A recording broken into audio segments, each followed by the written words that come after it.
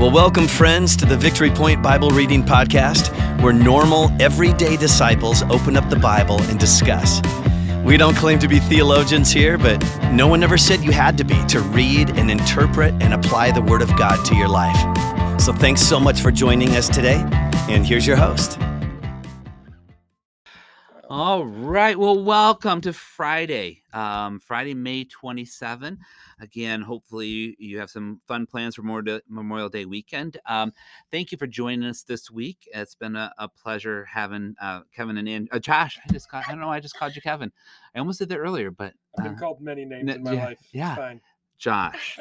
I don't know where that came from. So anyways, Josh and Andrea, it's been fun having you and getting to know you a little bit better and in your insights. Next week, Pam is back. She's our 5th week of the month host, and she's going to be joined by Carrie Reese. So make sure you tune in next week for that. So as I mentioned, today is May 27th, Friday.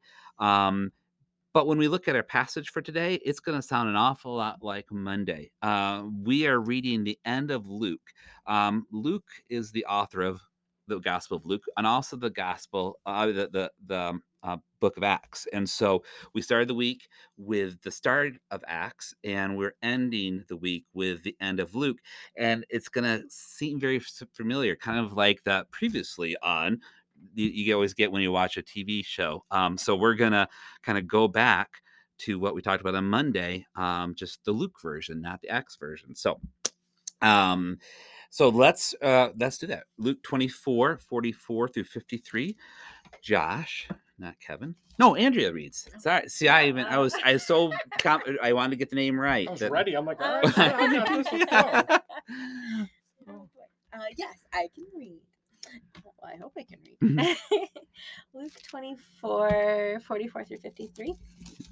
He said to them, "This is what I told you while I was still with you. Everything must be fulfilled that is written about me in the law of Moses, the prophets, and the Psalms."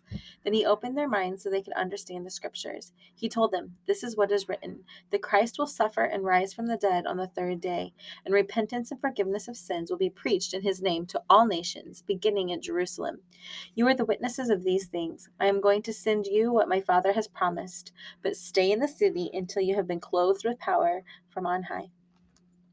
Oops. When he led them out to the vicinity of Bethany, he lifted up his hands and blessed them. While he was blessing them, he left them and was taken up into heaven. Then they worshipped him and returned to Jerusalem with great joy. Thank you. All right. Now, Josh. Right on. Oh, Kevin, man. whichever. Yeah, All right. Kevin, right. Yeah, so it's a lot like Monday. Yeah. On it. But it's interesting the different take on kind of the same story. So like for me, one of the things that stood out was how it's basically like the same thing, but they like picked different pieces that they spoke about a little bit. Okay, yeah. Like there was less emphasis on the leaving part, or like there's no mention of two random dudes dressed in white, Right. like talking. Yeah. But it still was focusing on the stay part, and at the very end, and it says, and they stayed continually at the temple praising God. That kind of stood out to me because it's like, well, how long did they stay? And again, as you said, 40 days, right? And you're like, that's a really long time to stay at the temple. But the thing I thought was interesting that is completely different than what I was originally going to talk about here. Something that you had mentioned, and I wasn't really putting it into context, how that was the end, right? And there's this 40 days waiting for like the Holy Spirit, and they're like, just go ahead and stay, and we'll get you taken care of, right? And they've already had to wait like 3 days when he died, and then for all that whole stuff to come back, and that probably felt like an eternity. So how long does 40 days feel? But they left thinking, hey, we did it. We made it to the end. God's getting ready to leave. Let's go. This is new. The Romans are kicked to the curb now. We're good to go. And that's not what happened. And the thing that really stood out to me was when they said, and then they worshipped him and returned to Jerusalem with great joy. Yeah. And I think that part really stood out to me, because you're thinking, okay, they had full different expectation as to how this was going to go when this was all over with. and it completely was not what they were expecting whatsoever. Yeah. They were now told to wait longer, Yeah. stay where you are, and they still left with joy. And I think that was that just kind of stood out to me. I think was interesting. That, and then again, the I don't know, the tie up of the week just kind of continued to go through when Jesus was speaking, and he just continued this identity of who he was, because there was fulfillment that had to occur, and so he was just reminding us of who he was, and that this was already promised well in advance, and it's just kind of like another reminder of like, hey, like I'm also like a fulfiller of promises, Right. Yeah. and so I think that stood out to me as well, and kind of tied in everything we've talked about each day this week a little bit to me. Yeah. Yeah. Good. Andrea, how about you? Ditto. Perfect. All right, we're done. No, This is the sorry. shortest Short episode episode. ever. She's just No, trying to get to Beaver Island today. Yeah. No, Yeah.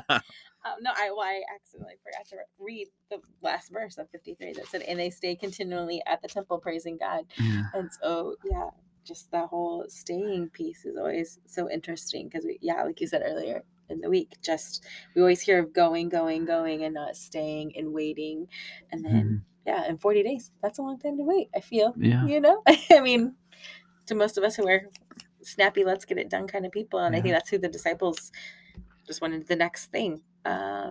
So yeah, no, it's been interesting to read. And like you said, the identity piece of and Christ fulfilling the promises. I mean, it goes back to verse 44. He said to them, "This is what I told you while I was still with you. Everything must be fulfilled that is written about me in the law of Moses, the prophets, and the Psalms."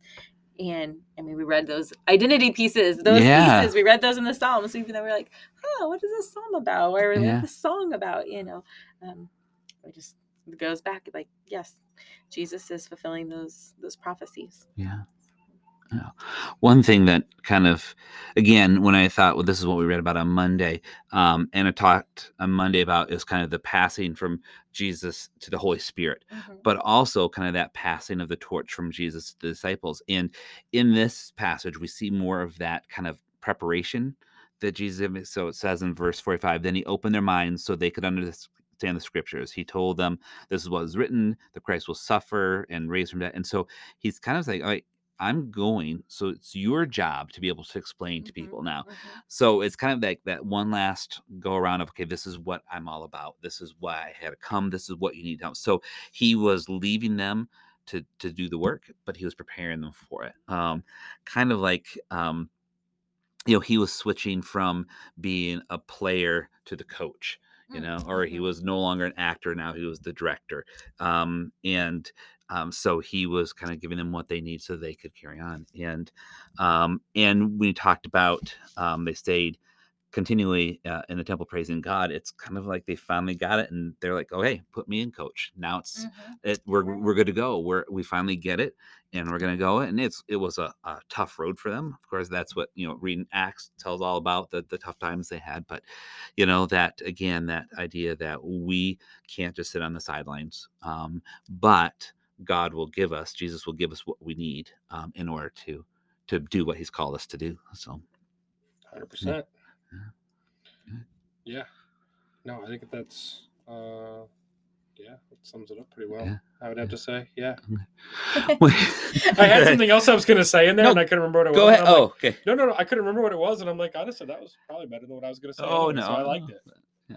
Well, one thing I like to do on Fridays is kind of talk about what are some common threads, and we've mentioned identity quite a bit, which is awesome, and thank you for kind of picking out each one. But were there any other things that kind of that we came back to the waiting again with this one, but any other kind of common threads that you saw as you read through this before, as we talked tonight?